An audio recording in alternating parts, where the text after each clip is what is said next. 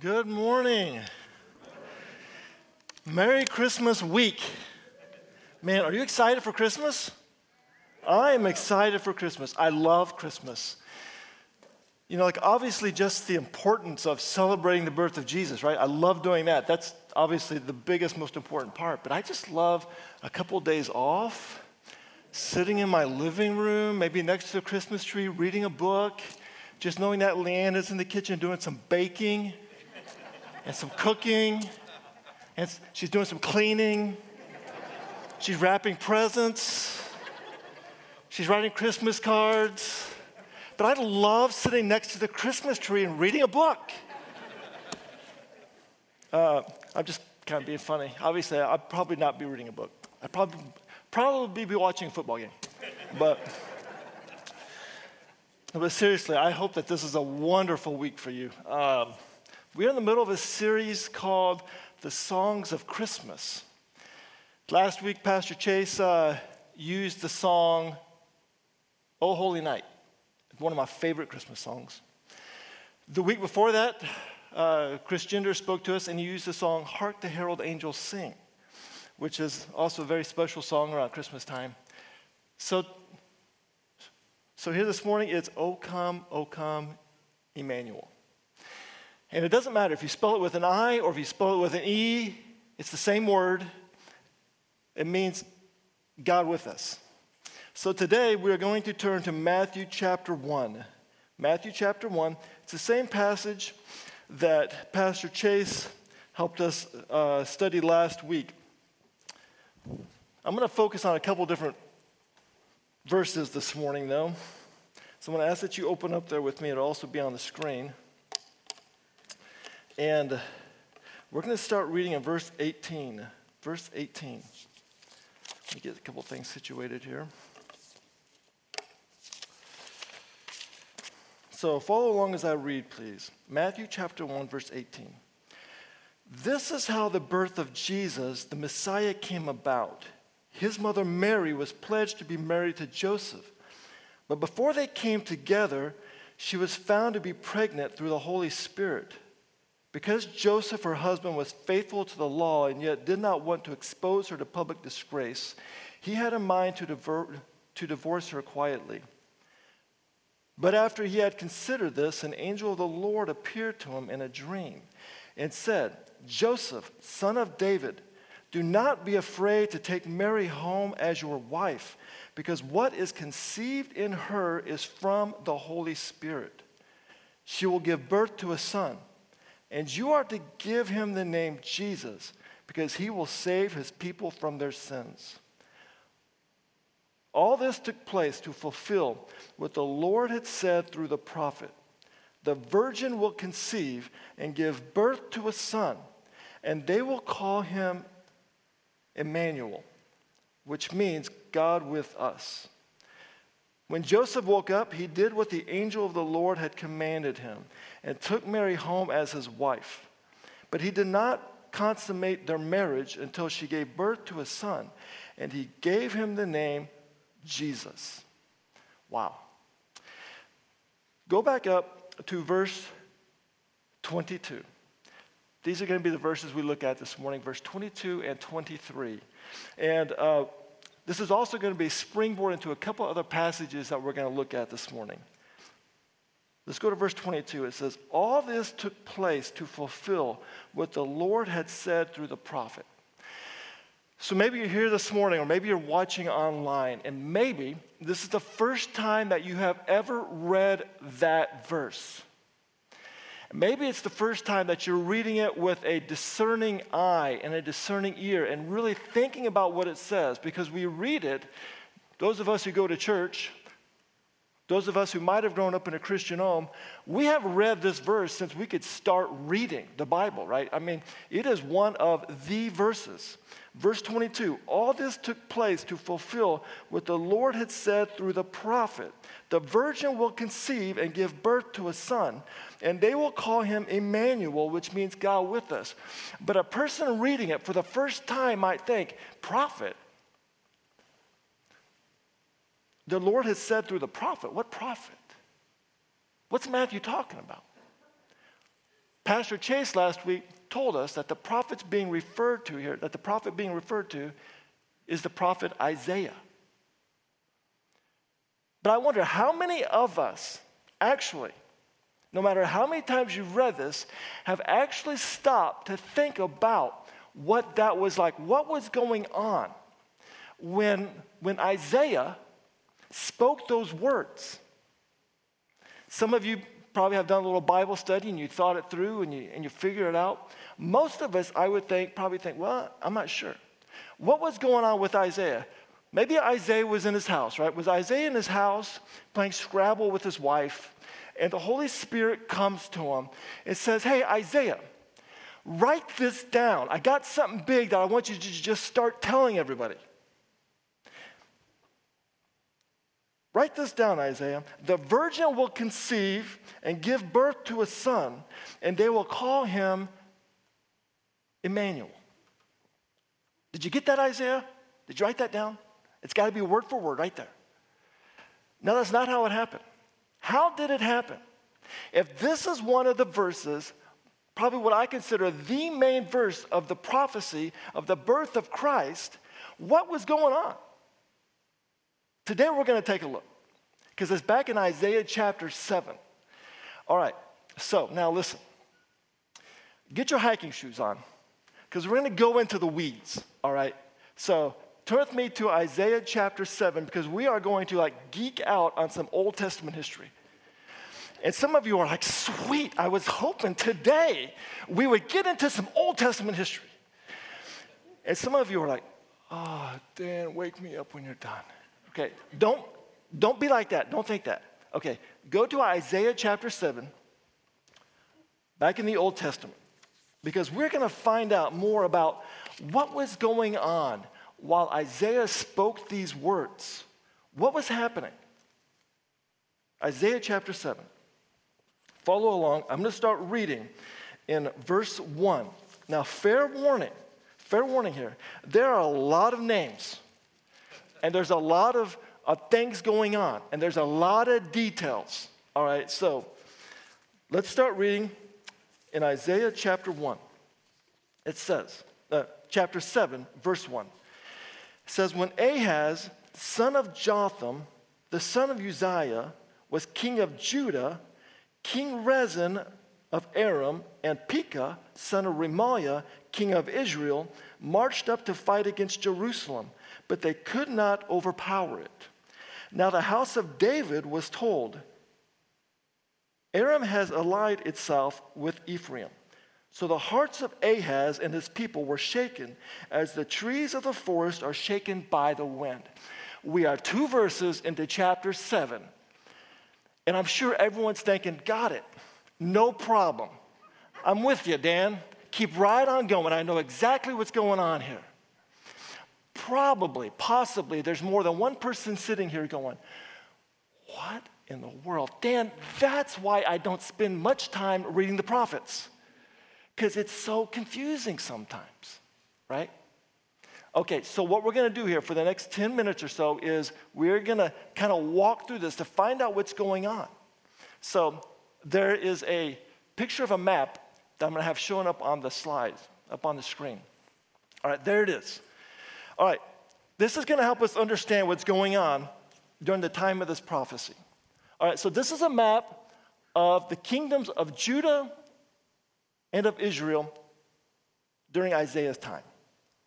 But before this was the reality of the Old Testament landscape, 1,200 years before this, God came to a man named Abraham and told Abraham, I am going through you to create a nation. And through that great nation, I am going to bring a Savior into the world. I'm going to bless the world. Many years later, God spoke to David and said, David, through your family line, I am going to bring a Savior. He is going to come through the tribe of Judah, and he will sit on your throne for all eternity. So now, during Isaiah's time, back here we have, this is the kingdom of Judah. It is being led by a man named King Ahaz. He's a wicked, evil king.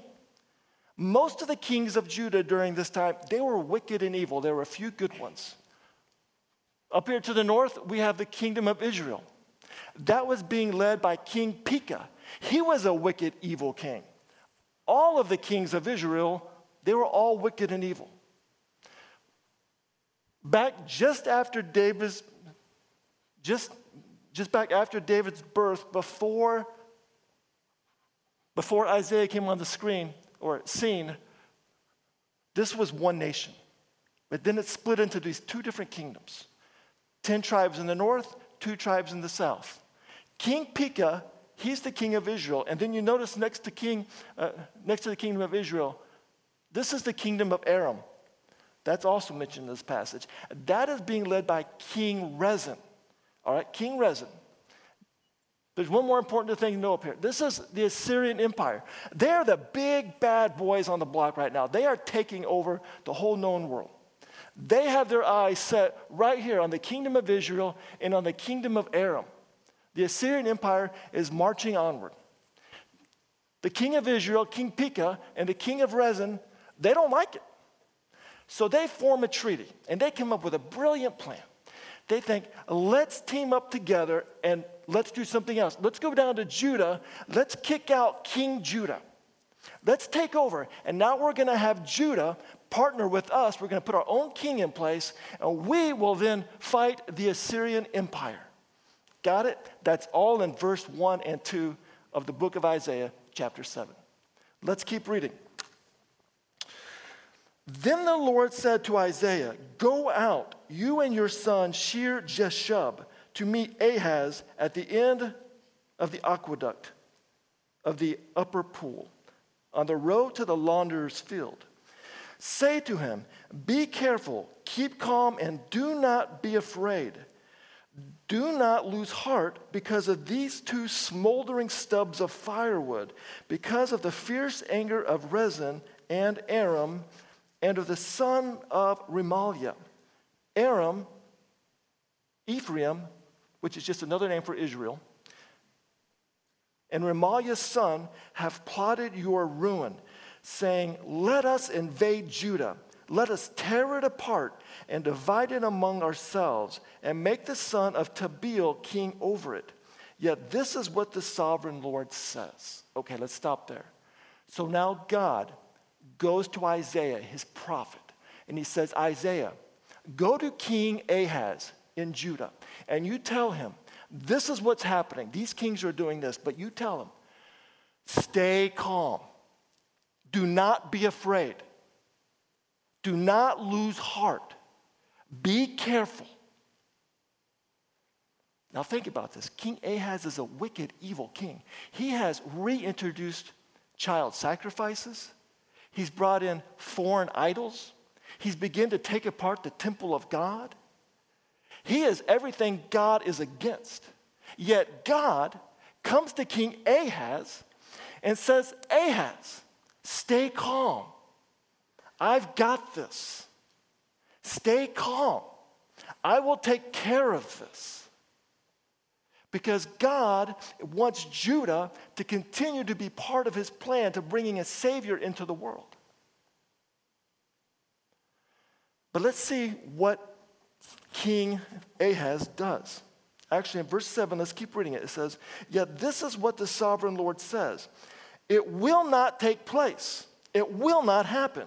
For the head of Aram is Damascus, and the head of Damascus is only Rezin.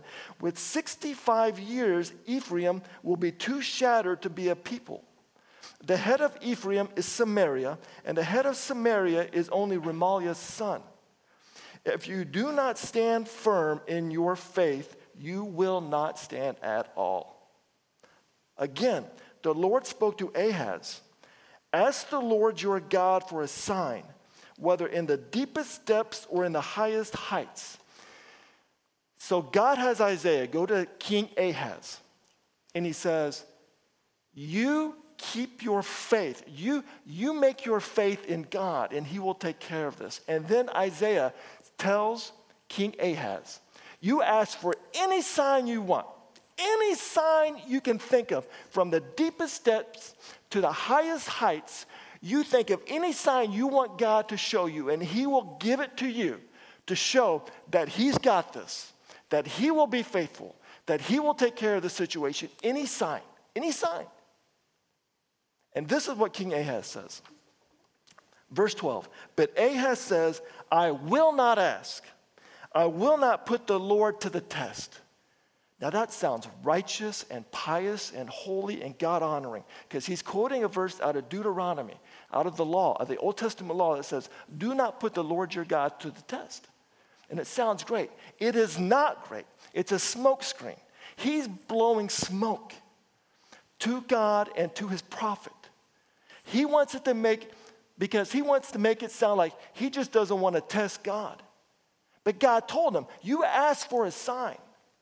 But as we read elsewhere in the book of Isaiah, we know that King Ahaz has already determined in his mind and in his heart, he's got a plan. He's doing things his own way, and he's going to partner with the king of Assyria. He wants the king of Assyria to come down and to help protect him. And God wants Judah to have nothing to do with that. The Assyrian Empire is evil, idolatrous. God wants nothing with Judah to have any part of the Assyrian Empire. But that's what King Ahaz is going to do. So he says, I will not put the Lord God to the test. Aren't I holy? No, he's not holy. He's evil. And he's deceptive. And Isaiah's had enough of it. Let's keep reading. Then Isaiah said, hear now, you house of David, exclamation mark. That's not like, oh, I'm excited, exclamation mark. That's an angry exclamation mark. And he calls him the house of David. That's another word for Judah. So now Isaiah is telling the king of Judah, King Ahaz, and the whole kingdom of Judah, he says, is it not enough to try the patience of humans? Isaiah is saying, man, I've about had it. I've about had it. You are pushing me too far. And then he says, will you try the patience of my God also? So now Isaiah is telling King Ahaz, listen, not only have you pushed me to the limit, but you've pushed God to the limit. Then Isaiah goes on and he says, therefore, the Lord himself will give you a sign. The virgin will conceive and give birth to a son, and will call him Emmanuel. There it is. Now we know the history. Now we know the backdrop of this prophecy that we read every Christmas. But what's that have to do with Ahaz? What's that have to do with Judah? Because Jesus' birth was 700 years later. 700 years later. What's that have to do with Ahaz and his determination to partner with Assyria? Well, I believe that Isaiah was telling King Ahaz, listen, you have set your heart towards wickedness. You are defying God. But you will not stop God's plan. You will not be allowed to prevent God from carrying out his plan that he has put in place from the beginning of time to bring a Savior through Judah to the world. You will not stop it. In the next two verses 15 and 16, things get very confusing. It says, he will be eating curds and honey when he knows enough to reject wrong and choose the right. For before the boy knows enough to reject the wrong and choose the right, the land of the two kings you dread will be laid waste. Now that's confusing. And different Bible scholars and historians, they go back and forth about what that means. And honestly, no one's real sure. There's some thought of maybe there's another son that's born not of a virgin, but of a woman there. Maybe it's Ahaz's son. Maybe it's Isaiah's son. Maybe it's symbolic about what's going to go on. No one's real sure. But what we know for sure is that prophecy that Isaiah gave in verse 14 is a direct prophecy to the birth of Jesus Christ, Emmanuel, God with us, that would take place 700 years later. And in verse 17, there's something else that's also very clear. It says, the Lord will bring on you and your people and on the house of your father a time unlike any since Ephraim broke away from Judah. He will bring the king of Assyria. Now God's punishing King Ahaz for his rebellion. He's saying, I'm going to bring in the Assyrian Empire. and it is going to attack Jerusalem. And that's exactly what happened a few years ago. The king of Assyria came down to Jerusalem and attacked it. He did not conquer it, but he decimated it. But God prevented the Assyrian Empire from taking over Judah. It did not happen. But somewhere in that time, King Ahaz was removed from his throne. Several years later, God brought the Babylonian Empire to take over Judah, but Assyria did not do it. What's all this have to do with Christmas? Why do I even talk about it? Because in the middle of this very tumultuous time in Judah and in Israel, think about what was going on. Evil kings, rotten to the core, horrible. Child sacrifices, idolatry, all kinds of immorality. Kings of Judah and of Israel making alliances with foreign kingdoms who hated God. There was violence. It was a dark time in the kingdom of Judah and of Israel. But even in the midst of the darkness, with all the evil and the corruption, God was at work. God was at work, planning, moving his will towards the birth of his son. It's awesome. Friends, 2020 has been less than ideal, right? I mean, less than ideal. Political strife, economic problems, pandemic. People we know have got sick. Some of them died, whether related to the pandemic or not. There's just been all kinds of problems. And that's not to even mention your own personal strife, that you're just living life. Don't think for a minute God's not at work in the middle of it. God is always at work,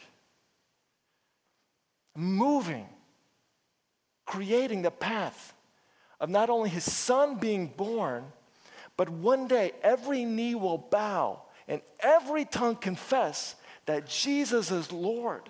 And God is currently moving and planning to set up his eternal throne, of which every knee will bow and every tongue confess. Moving and acting.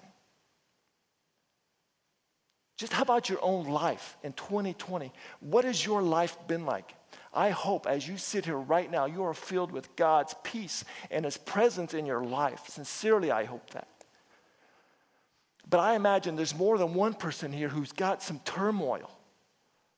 Maybe it's your relational turmoil, emotional, physical, spiritual, financial, something, some kind of turmoil. Let me remind you today. Let me just assure you today. God is at work in the middle of it. Just like God through Isaiah went to King Ahaz and he's telling him, stay calm. Do not worry. Do not fear. I've got this. Ahaz chose not to listen. We have a choice. We can trust in God's power and in his sovereignty in the middle of strife to know that God is always working. Sometimes it doesn't feel like it, but that's where our faith comes in, where we trust, God, you are at work in this. I'm going to stay calm. I'm going to trust you in the middle of it. The first point I want to make this morning is this. Jesus' birth reveals to us that God is always at work. Jesus' birth reveals God's continuous work from the beginning of time through all of eternity. Let's go back to Matthew chapter 1. Matthew chapter 1. Let's go back to verse 23. It says, the virgin will conceive and give birth to a son. Let's stop there. The virgin will conceive and give birth to a son. Think about that. Wow. Friends, that statement, that truth, that a virgin conceived and gave birth to the son is foundational to our Christian faith. Foundational. Why is it so important? Let me tell you, I'm going to tell you in a story. This is a true story. It's a sad story. It's not very Christmassy. But it goes like this. Back in 2012, in a small town in Central California, there was a 67-year-old grandmother. Most days during the week, she would go to her daughter and son-in-law's house to take care of her granddaughter while her daughter and son-in-law went to work. This 67-year-old grandmother loved her 3-year-old granddaughter very much. They'd play together, do things together, and one day they were in the backyard, and that 3-year-old granddaughter fell in the pool. She couldn't swim. Unfortunately, neither could the grandmother. Consumed with love for her granddaughter, she jumps into the pool in an effort to save her granddaughter. 2 hours later, some maintenance men come by and they find the 2 lifeless bodies floating in the pool. That granddaughter, she needed a rescuer. She needed someone not like her. She needed someone that can offer to her something she couldn't give herself. She needed a rescuer. Friends, you and I, we need a rescuer. We are drowning in an ocean of our own sin. And we need somebody to offer to us what we cannot offer ourselves. Someone to reach into the ocean of our sinfulness and pull us out. We need a rescuer. That is why the virgin birth is paramount and foundational to our Christian faith. Because Jesus needed to have human flesh and bones and blood to be able to die a human death, to shed physical blood over the sins of the world. He needed to be a whole, complete human. At the same time, Jesus needed to be perfect. He needed to be sinless, maintain his sinlessness, holy. And God had a plan. How could that happen? What could possibly have that combination of humanity and sinlessness? A virgin birth. And God had a plan from the beginning of time. I will send my son Jesus through a virgin birth. If Jesus was created by the natural human of a man and a woman, he would have inherited our sinfulness, our inherent sinfulness. But instead, God, through the Holy Spirit, conceived a baby in the womb of a virgin. It has never been done before, only that one time. It will never be done again. Never in the history of all humanity will a woman give birth to a child without the assistance of a male seed. It will never be done again. It's a one-time miracle. One-time miracle. The virgin birth. It is foundational to our Christian faith. And friends, let me ask you where you are today. Are you drowning in the sin of your own sinfulness? Are you drowning in an ocean of your own sinfulness? Or have you cried out to your Creator, the God who loves you, and says, God, I am a sinner. My conscience tells me that. I feel it. I know it. I'm wicked and I'm evil. But God, you love me so much that you had a plan to send your Savior, your Son, to die for me. God, come into my life. Forgive me. Wash away my sinfulness. Come in, take control. Be my Lord and my God. Have you done that? If not, I plead with you. Do that today. Bow your head and your heart where you are and say, God, I know I'm drowning. I need your forgiveness. Come into my life. Forgive me, God. Show me how to live this life. Be pleased with my life, my Father. Do it today. First point this morning is Jesus' birth reveals God's continuous work. Secondly, Jesus' birth reveals the rescuer. We know who it is. Let's keep going to the third point. Let's keep reading in Matthew chapter 1. The virgin will conceive and give birth to a son, and they will call him Emmanuel, which means God with us. Wow, think about that. God with us. Before Jesus was born of a virgin and took on human flesh, the human race only had guesses, assumptions, and a lot of doubts as to the character of God. They had the Old Testament, but really, that was about it. There wasn't much, right? There's the Old Testament, there's the law, and there's our natural inclination to believe in a creator. And besides that, we were left with a lot of guesses and a lot of doubts. But then, through the birth of Jesus Christ, God came to man. And he revealed his character to mankind. And as Jesus lived and taught and spent time with people, he showed us who God is. God is love. God is good. God is gentle. God is strong. God is merciful. God is righteous. God is holy. God is just. God is compassionate. And the list goes on. We know that because of the birth and the life of Jesus Christ. God revealed his character to us. He came down, lived on this earth to show us who he is. It's awesome. During his time on life, during his life on earth, God lived life. Jesus lived life, just like you and I. He endured all the trials and sufferings and pressures of this life. There's a couple of verses I want to read to you out of Hebrews chapter 4. Hebrews chapter 4. Starting in verse 14.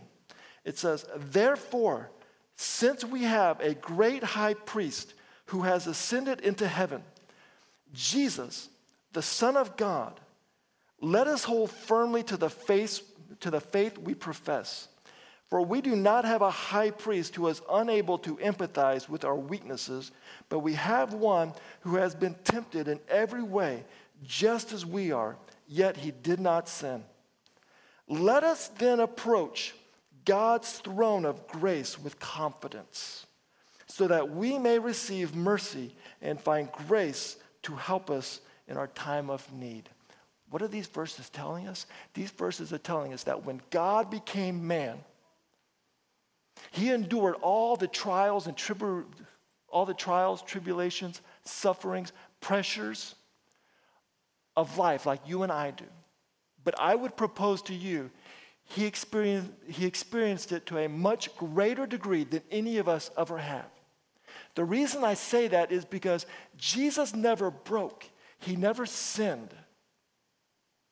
Satan was able to unleash his entire war chest upon him. All of his weapons of evil, all of his weapons of darkness, all of his weapons of wickedness, he unleashed upon Jesus to bring down the Son of God. Because Jesus never sinned, he never broke underneath that pressure.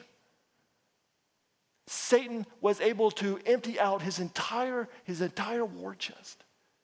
He threw everything he had at Jesus. Jesus never broke. He never sinned. He endured all the trials, temptations, struggles of this life that you and I endure, but to a greater extent. Now, you and I, when we approach God's throne of grace and mercy, we do so with confidence. God, I know you experienced this. God, I know you went through this. God, help me. We can go to him in confidence because the same Spirit that was at work in the Son of God on earth has been placed in you and I as we live our life. The Spirit of God, victorious over all sin, is in you and I. We can now go to God's throne with confidence. God, I know your power will rest in me as I live this life on this earth. Amen? Amen. That Jesus' birth revealed God's character to us. Wow. It's fantastic. This week, as you celebrate Christmas, I hope that all of us are filled with awe. Wow, and just sit back and go, wow, really? Really, God, you did that for me? You did that for me. You showed me that you are continually at work in this world, despite the evil and the wickedness and the darkness. You showed me who my rescuer is. You showed me who can save me from my sin. You revealed your character to me. I can now go to your throne with confidence. Wow. Because 2,000 years ago, Jesus sent his Son to earth, born through a virgin, God with us, because he loves us. Pray with me, please. God, we love you, love you, love you. Thank you for loving us. Thank you for what we celebrate this week.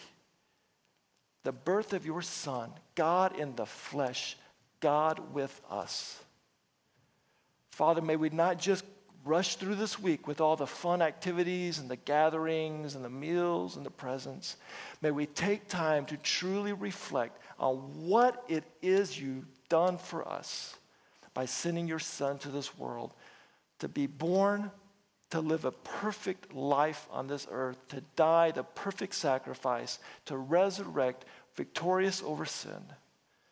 Father, we say thank you. We say we love you. Father, may our lives reflect that this week. We truly love you. In the name of Jesus, we pray. Amen.